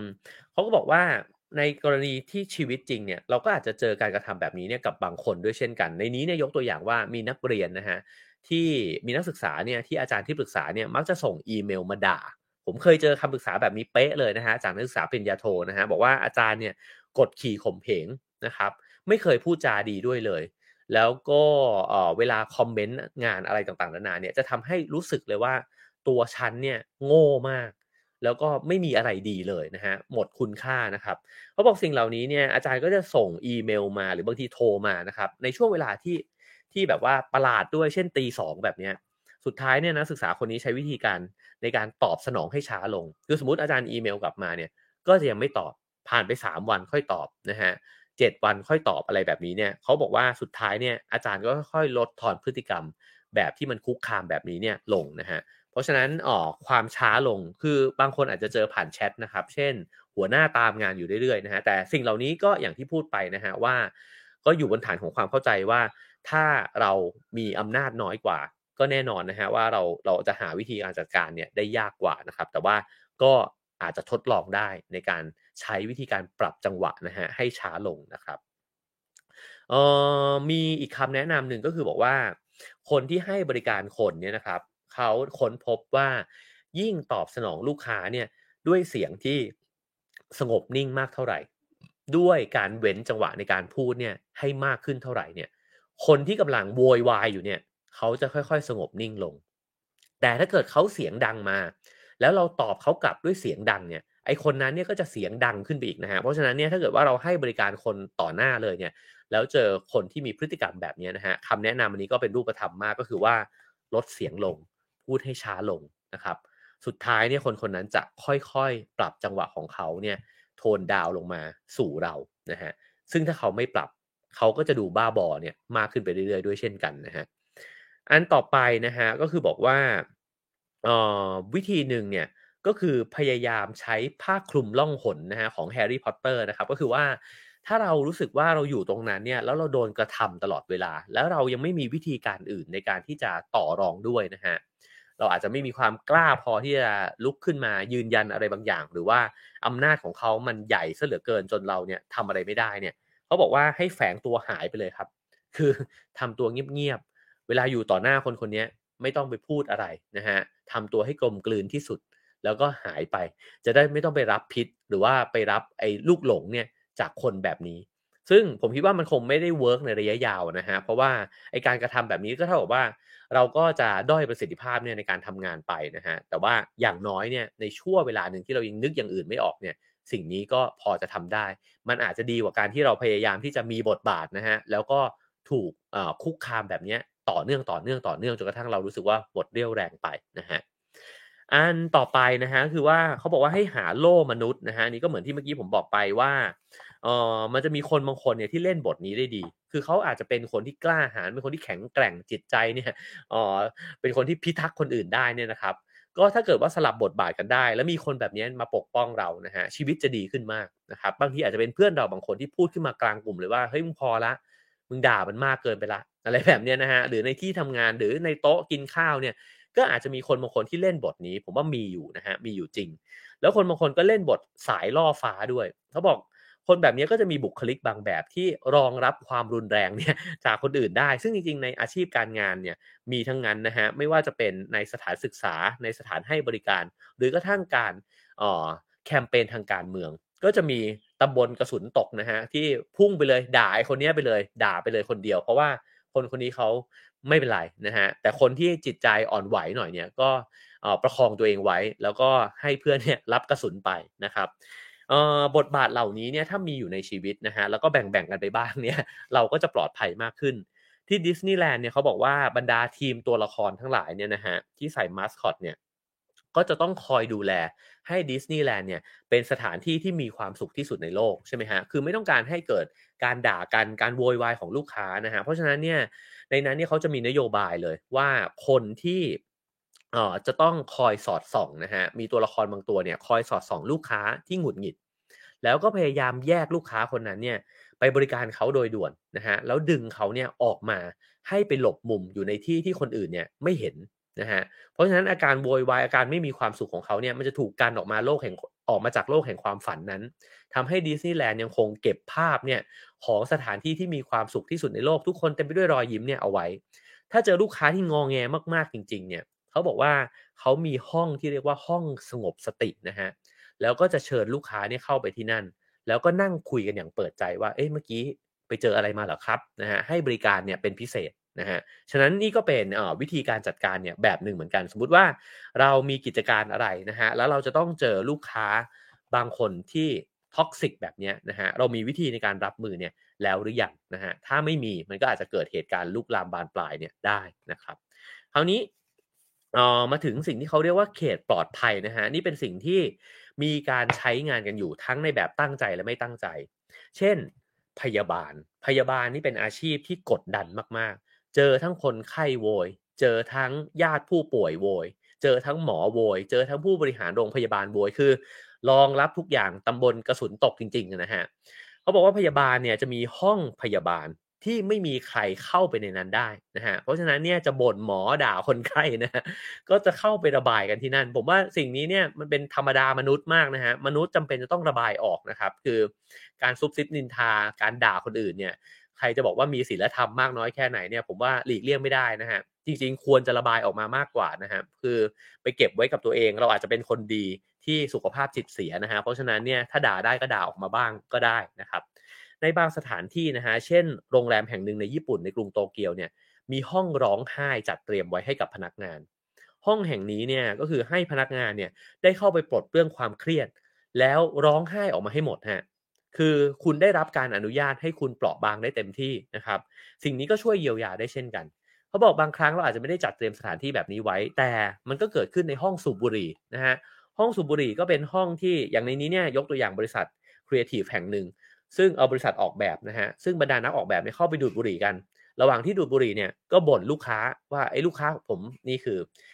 ในวงเล็บว่าประจำนะฮะผมว่าทุกอาชีพเนี่ยมีนะฮะเราจะมีการบ่นลูกค้ากันอยู่แล้วเนี่ยนะครับก็สมัยทำงานเอเจนซี่เนี่ยใช้วิธีการนั่งรถกลับมาเนี่ยนะครับแล้วเราก็จะระบายกันนะฮะแต่ว่าเอ่อก็ไม่ได้ถึงขั้นด่านะฮะแต่ว่าบางทีก็บ่นด้วยความน้อยเนื้อต่ำใจนะฮะว่าเสียดายจังเลยไอเดียนี้มันน่าจะขายได้นะทำไมพี่เขาไม่ฟังอีกสักนิดหนึ่งอะไรแบบนี้นะครับซึ่งพื้นที่แบบนี้ก็จำเป็นนะฮะในการที่จะจัดการกับความรู้สึกเคร่งเครียดนะฮะจากบรรดาที่คนที่เราอาจจะรู้สึกว่าเขาเนี่ยเป็นพิษกับชีวิตของเรานะครับคราวนี้มาจบท้ายด้วยบทนี้แล้วกันนะครับก็คือบทที่5ที่บอกว่ากลความคิดพิทักษ์จิตวิญญาณของคุณผมว่าอันนี้ก็สำคัญคือถ้าเกิดว่าเราเนี่ย1ก็คือพยายามหนีแล้วพยายามเจือจางมันแล้วนะฮะไอ้แบบสุดท้ายเนี่ยคือถ้าต้องอยู่ล่ะเราจะอยู่แบบที่ยังคงรักษาจิตวิญญาณของเราเนี่ยไม่ให้มันบอบช้ำเนี่ยไปได้ยังไงนะฮะ เขายกตัวอย่างน้องใหม่ที่เข้าไปอยู่ในกระบวนการรับน้องแล้วมีพี่เนี่ยก็เหมือนวากใส่นะฮะแล้วก็ทำให้น้องเนี่ยรู้สึกว่ากดดันมากๆต้องร้องห่มร้องไห้นะครับไอ้เจ้าน้องคนนี้เนี่ยเลือกใช้วิธีเปลี่ยนกรอบความคิดในการมองฮะโดยที่หันมามองว่าพี่ๆพวกนี้มันบ้าหรือเปล่ามันจะมาตวาดใส่กูทำไมวะแล้วก็เห็นเรื่องพวกนี้เป็นเรื่องสนุกเรื่องตลกไปเลยนะครับเห็นว่าพี่ๆพวกนี้กำลังเล่นละครอยู่อันนี้ผมเคยเจอสมัยผมรับน้องเนี่ย แล้วมีเพื่อนที่เป็นพี่วากซึ่งเราก็วางแผนกันนะครับว่าวันนี้ เดี๋ยวเราจะกดดันน้องหน่อยให้น้องมันมีความสามัคคีซึ่งเป็นความเชื่อผิดๆเนี่ยนะฮะตอนนี้เราเติบโตขึ้นมาเราก็รู้แล้วเนี่ยนะฮะเอ่อก็เจอน้องที่เขาหัวเราะใส่เลยครับซึ่งมันได้ผลมากนะฮะมันทำให้บรรดาพวกผมเนี่ยที่เป็นพี่รับน้องเนี่ยตอนนั้นผมเป็นประธานเชียร์เนี่ยนะครับก็อึ้งว่าทำไงกับน้องคนนี้ดีวะเพราะว่ามันไปเปลี่ยนบรรยากาศในการเชียร์นะฮะไปเลยนะครับในห้องเชียร์เนี่ยไปเลยสิ่งเหล่านี้เนี่ยเขาก็บอกว่าเป็นคำแนะนำหนึ่งนะฮะก็คือว่าการที่เราเปลี่ยนกรอบในการมองไอ้เจ้าคนที่กระทำกับเราอยู่ยังไม่ต้องเข้าใจเขาก็ได้นะฮะแต่มองง่ายๆเลยก็ได้ว่าเขาจะตวาดเราไปทำไมเขาจะพูดแย่ๆกับเราแบบนี้ไปทำไมมันเป็นเรื่องที่ตลกมากคนนี้เหมือนตัวตลกคนหนึ่งเลยเนี่ยเขาบอกมันช่วยเปลี่ยนสภาพจิตของคนเนี่ยที่มองแบบนี้เนี่ยไปเป็นเชิงบวกขึ้นมาได้เยอะเลยทีเดียวนะฮะ อันดับต่อไปนะฮะก็คือว่าให้ลองไปสำรวจนะฮะว่าสมมุติเขาเป็นผู้บริหารที่เฮงซวยเนี่ยก็ให้ลองไปดูฮะว่าเขาเลือกเหยื่อเนี่ยเป็นเราคนเดียวเลยหรือเปล่านะครับหรือจริงๆทุกคนโดนเท่าเทียมกันหมดนะฮะถ้าทุกคนโดนเท่าเทียมกันหมดเราจะได้ไม่ต้องโทษตัวเองครับว่าเราเนี่ยเป็นคนที่แย่เช่นสมมุติอาจารย์เนี่ยด่าเราว่าเธอนี่มันใช้ไม่ได้เลยนะครับจริงๆผมก็เคยเผชิญหน้ากับอาจารย์แบบนี้ท่านหนึ่งเช่นกันแต่จบออกมาแล้วก็เคารพเขามากนะฮะเอ่อทุกคนเนี่ยรู้สึกว่าตัวเองต้อยต่ำมากครับเวลาที่เรียนวิชาเนี้ยนะฮะจะรู้สึกว่าเราโง่แล้วก็เราไม่มีทางส่งแบบผ่านแบบของเราเนี่ยเป็นแบบที่ห่วยแตกมากๆนะฮะแต่พอเรารู้ว่าเพื่อนทุกคนในคลาสเนี่ยเจอแบบเดียวกันเราก็รู้สึกว่าเฮ้ยเราโง่เท่ากันว่ะเราไม่ได้ผิดอะไรนะฮะอันที่2คือถ้าคุณมีหัวหน้าที่ใจร้ายเนี่ยนะครับแล้วทำเฮงซวยใส่ทุกคนเนี่ยเขาบอกว่าเอ่อ ถ้าคุณรู้แบบนี้แล้วทำไมคุณต้องเศร้ากับตัวเองด้วยล่ะคุณก็ไม่ต้องไปเครียดกับเรื่องนี้หรอกเพราะว่ามันเป็นเรื่องที่เกิดขึ้นกับบุคคลคนนั้นนะฮะคนคนนั้นเขานิสัยเป็นแบบนี้เองแหละเข้าใจแบบนี้แล้วก็เครียดให้น้อยลงได้นะครับอันที่3คือก็ก็คอนเฟิร์มตัวเองไปเลยว่าใช่คนคนนี้แหละก็คือคนเฮงซวยเนี่ยนะฮะแล้วก็เราก็สามารถที่จะเพิกเฉยกับเขาได้แล้วก็เปลี่ยนกรอบความคิดเนี่ยเหมือนที่เมื่อกี้บอกว่านักศึกษาคนนั้นเนี่ยใช้กับพี่ที่รับน้องเขาเนี่ยได้ด้วยเช่นกันนะฮะเพราะฉะนั้นกลวิธีในการที่พิทักษ์จิตวิญญาณของคุณนะฮะ1ก็คือเมื่อรู้แบบนี้แล้วเนี่ยคุณต้องบอกตัวเองว่าคุณไม่ใช่คนผิดเขาเนี่ยเป็นคนที่เป็นคนนิสัยแบบนี้เองนะฮะอันที่2ก็คือว่าลดความน่ากลัวของคนคนนั้นลงเมื่อเราเห็นว่าคนคนนั้นไม่ได้น่ากลัวอะไรขนาดนั้นนะฮะก็จะรับพิษจากอันตรายของคนคนนั้นเนี่ยลดน้อยลงด้วยนะครับอันที่3ก็คือว่าลองจดจ่อกับสิ่งที่ดีคือเน้นไปที่ประโยชน์ของสิ่งที่มันเกิดขึ้นนะครับหรืออย่างน้อยเนี่ยมองเห็นคุณงามความดีของคนคนนั้นถ้ามันจะพอมีนะฮะในเรื่องอื่นบ้างเช่นเฮ้ยเขาก็สอนงานเรานะเขาอาจจะกำลังพยายามสอนอะไรบางเรื่องกับเราอยู่นะฮะแต่ว่าเขาดันไม่รู้วิธีอื่นสิ่งนี้ก็ยังพอจะทำให้ทนกับคนแบบนั้นเนี่ยต่อไปได้บ้างนะฮะเอ่อ แล้วก็อันนี้เป็นคำแนะนำจาก Michelle Obama นะครับที่เขาพูดกับลูกของเขาซึ่งแน่นอนว่านักการเมืองจะต้องโดนอะไรมากมายก่ายกองเนี่ยโถมใส่ทั้งครอบครัวอยู่แล้วนะครับไม่ได้พุ่งเป้าไปที่Barack Obama คนเดียวอยู่แล้วนะฮะเขาก็บอกว่าเวลาที่เจออันธพาลเนี่ยลูกต้องไม่ลดตัวอยู่ไปในระดับเดียวกับเขาในเวลาที่เขาลดลงต่ำเราต้องยิ่งต้องสูงขึ้นนะฮะต้องขึ้นไปในที่สูงนะฮะเพราะฉะนั้นก็คือว่าไม่เอาตัวเองเนี่ยไปต่อล้อต่อเถียงไปเกลือกกลั้วด้วยนะครับแล้วก็พยายามที่จะรักษาระดับของตัวเองเนี่ยให้อยู่ในระดับที่สูงซึ่งผมว่ามันคือจิตที่สูงกว่าเนี่ยนะครับแล้วก็อีกอันหนึ่งถ้าเรามีจิตใจที่แข็งแกร่งแล้วก็ดีงามไปกว่านั้นคือถ้ามีความรู้สึกเห็นอกเห็นใจไอ้เจ้าคนเฮงซวยคนนั้นได้เนี่ยก็น่าจะดีนะครับก็อาจจะพยายามทำความเข้าใจเขานะครับว่าที่เขาเป็นแบบนี้อยู่เนี่ยมันมีที่มาจากอะไรอันนี้ก็ถ้าคนจิตแข็งก็สามารถที่จะทำสิ่งเหล่านี้เนี่ยได้นะฮะ อีกอันหนึ่งก็คือว่าพยายามจดจ่อกับด้านที่ตลกนะฮะก็คือมองเห็นแง่มุมที่เราจะหัวเราะไปกับเรื่องนี้ได้นะครับ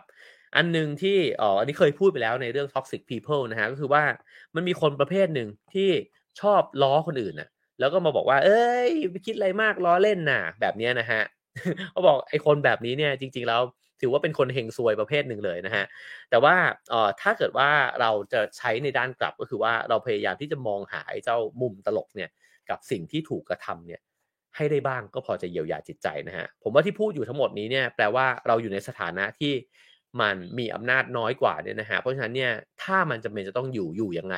ก็ไอ้วิธีการที่ ถอยตัวเองออกมาก็ได้เล่าไปแล้วนะฮะเพราะฉะนั้นอันนี้ก็คือว่าถ้าต้องอยู่นะฮะอีกอันนึงก็คือบอกว่าให้มองไปถึงอนาคตนะครับแล้วก็คิดว่าไอเหตุการณ์ที่ประสบความยากลำบากอยู่นี้เนี่ยมันจะอยู่อีกนานไหมถ้ามันอยู่อีกนานเนี่ยควรจะแก้ไขแต่ถ้าเฮ้ยจริงๆแล้วเราเจอไอ้คนนี้อีกแป๊บเดียวเท่านั้นอาจจะเป็นลูกค้าที่ถ้าเกิดว่าเราให้บริการเขาเสร็จเรียบร้อยแล้วเนี่ยมันก็จบไปนะฮะถ้าแบบนี้ก็พยายามบอกตัวเองปลอบใจตัวเองหน่อยว่าทนอีกนิดวะมันอาจจะอีกไม่กี่วันมันอาจจะอีกแค่เดือนหนึ่งแล้วจบโปรเจกต์นี้แล้วเราจะไม่ได้เจอคนนี้แล้วอะไรแบบนี้นะครับก็อาจจะพอจะช่วยเยียวยาได้นะฮะแล้วก็อีกอันหนึ่งก็คือว่าพยายามทำตัววางอุเบกขานะหรือว่าเอาตัวเองออกห่างไปเลยกลยุทธ์นี้ก็คือบอกว่าเอาจริงๆนะในนี้ใช้คำว่าไอ้วายป่วงนะฮะก็คือไอ้บ้าจะบอกแบบนี้ก็ได้นะฮะกูไม่สนใจมึงหรอกเว้ยนะครับก็คือว่าก็ไม่พยายามให้ไอ้เจ้าสิ่งที่เป็นอารมณ์เนี่ยมันมารบกวนการทำงานของเราก็คือพยายามที่จะประคองการทำงานเนี่ยให้มันอยู่ในระดับที่ดีไม่เอาอารมณ์ที่คนนั้นเนี่ยมาโยนใส่เราเนี่ยมาแปดเปื้อนในการทำงานของเรานะครับเพราะฉะนั้นสิ่งเหล่านี้ก็น่าจะเป็นคำแนะนำนะฮะที่พอจะไปปรับใช้ได้นะครับว่าถ้าเราจะต้องอยู่ร่วมกับคนเฮงซวยจริงๆเนี่ยจะเป็นยังไงบ้างนะครับจริงๆแล้วในบทถัดไปของหนังสือเล่มนี้เนี่ยก็คือการตอบโต้นะฮะเพราะว่าเขาก็ไม่ได้สนับสนุนเพียงแค่ให้หนีหรือว่าให้ทนเท่านั้นนะครับการตอบโต้เนี่ยก็มีด้วยเหมือนกันนะฮะผมเล่าแบบกระชับที่สุดว่าเขาบอกว่าถ้าคุณต้องการจะตอบโต้คนเฮงซวยเนี่ยคุณต้องการ3อย่างด้วยกันทรัพยากร3อย่างที่สำคัญ1คือคุณต้องมีอำนาจนะฮะซึ่งถ้าคุณไม่มีคุณก็ต้องแสวงหาอำนาจที่จะมาจัดการกับคนเหล่านี้นะฮะ2คุณต้องเก็บข้อมูลเพราะว่าเวลาที่คุณต้องการจะตอบโต้คนเหล่านี้คุณต้องการข้อมูลแน่นๆฮะมันก็เลยมีการอัดคลิปมันก็เลยมีอะไรแบบนี้ใช่ไหมฮะเพราะว่าเวลาที่จะมาบอกว่าไอ้คนเนี้ยทำแบบนี้กับฉันเนี่ยมันต้องการข้อมูลนะฮะในการที่จะมายืนยันว่าเรากำลังต่อสู้เนี่ยอยู่กับคนแบบไหนนะครับอันที่3นะฮะก็คือว่าความร่วมมือกันอันนี้เป็นสิ่งที่จะไปแก้ไขในข้อแรกได้คือถ้าเกิดว่าไม่มีอำนาจนะฮะถ้าเราต้องการจะตอบโต้กับคนเฮงซวยเนี่ยเราต้องไปแสวงหาอำนาจที่มากขึ้นนั่นคือการไปรวบรวมผู้คนที่ไปเจอนะฮะคนแบบเนี้ยหรือคนเนี้ยกระทำมาในแบบเดียวกันถ้ามันได้มากพอเราก็อาจจะพลิกเกมได้นะฮะเพราะฉะนั้น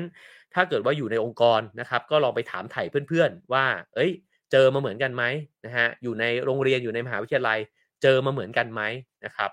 จริงๆในสมัยเรียนผมเคยรวมตัวกันทั้งชั้นปีนะครับแล้วก็เพื่อที่จะเรียกร้องอะไรบางอย่างเนี่ยด้วยเหมือนกันนะฮะเพราะฉะนั้นเนี่ยนี่ก็เป็นเรื่องเดียวกันนะฮะ จริงๆเป็นเรื่องเดียวกันกับเรื่องเมื่อวานที่เล่าเรื่องรัฐสวัสดิการนะฮะนั่นหมายความว่าถ้าเราเนี่ยไม่ได้รู้สึกถึงอำนาจของตัวเองนะฮะสิทธิในการที่จะเปลี่ยนแปลงสถานการณ์ที่เป็นอยู่เนี่ยเราก็จะต้องทนอยู่กับสิ่งที่เราอาจจะไม่รู้สึกว่าโอเคกับมันแต่ถ้าเรารู้สึกว่าเฮ้ยจริงๆแล้วเนี่ยเราสร้างความเปลี่ยนแปลงได้นะครับถ้าตัวเราคนเดียวไม่พอก็ไปรวบรวมแนวร่วมนะฮะเราก็อาจจะสามารถที่จะสร้างความเปลี่ยนแปลงให้เกิดขึ้นได้เช่นกันก็3แนวทางนะฮะใหญ่ๆที่วันนี้เล่าไป1ก็คือหนี2ก็คือทนนะฮะ3ก็คือลุยนะก็ตอบโต้กลับไปนะฮะเพราะฉะนั้นก็ลองนำไปปรับใช้กันดูนะครับถ้าเกิดว่ารอบตัวคุณมีคนเฮงซวยอยู่ในชีวิตนะฮะจากหนังสือเล่มนี้นะครับศิลปะการอยู่ร่วมกับคนเฮงซวยนะฮะ The Asshole Survival Guide นะครับโดยโรเบิร์ตซัตตันนะครับโรเบิร์ตซัตตันซึ่งก็เป็นศาสตราจารย์ที่สแตนฟอร์ดนะครับแล้วก็ผู้แปลคือคุณไอริสาชั้นสิรินะฮะก็เป็นหนังสือขายดีเล่มหนึ่งนะครับถ้าสนใจนะครับก็สามารถซื้อหามาอ่านกันได้นะฮะสำนักพิมพ์อมรินทร์ How to นะครับแล้วก็จริงๆยังมีอีกเล่มหนึ่งนะฮะที่สำนักพิมพ์ส่งมาอันนี้เป็นเล่มใหม่ที่เพิ่งพิมพ์ออกมานะครับเดี๋ยวไว้ว่างๆจะหยิบขึ้นมาเล่าสู่กันฟังถ้าชอบก็พิมพ์5กันเข้ามาได้เยอะๆนะฮะอันนี้ชื่อว่าThe No Asshole Rule นะครับก็คือที่นี่ไม่ต้อนรับคนเฮงสวยนะก็โปรเฟสเซอร์คนนี้หมกมุ่นกับ asshole มากๆนะฮะโอเคครับผมก็ให้คะแนนความพึงพอใจกันเข้ามาได้นะครับ5 4 3 2 1 0นะฮะถ้าเป็นประโยชน์นะครับแล้วก็สามารถสนับสนุนรายการของเราเนี่ยได้นะครับตามเบอร์บัญชีแล้วก็ QR code ที่ปรากฏอยู่บนหน้าจอนะครับผมแล้วถ้าใครเล่น Clubhouse เราไปต่อกันใน Clubhouse นะครับขึ้นมาแชร์กันได้ว่าคุณเคยเจอไหมนะฮะคุณเคยเจอในลักษณะไหนคุณมีวิธีการจัดการยังไง หรือคุณเคยเป็นหรือเปล่านะฮะบางทีเราอาจจะเป็นก็ได้นะครับโดยที่ไม่รู้ตัวนะฮะก็สามารถที่จะแก้ไขตัวเราเองเนี่ยได้ด้วยเช่นกันนะครับสั่งหนังสือของผมได้เช่นเคยนะฮะในช่องทาง Facebook r a l f Finger แล้วก็Line @r a l f Finger นะครับผมแล้วก็ที่งานหนังสือนะฮะไปอุดหนุนที่บูธคูปได้นะครับตัว I22 นะครับก็เดินหากันได้ครับผมโอเคครับเจอกันวันพรุ่งนี้ 7 โมงเช้านะครับวันนี้ลาไปก่อนครับ Have a nice day ครับ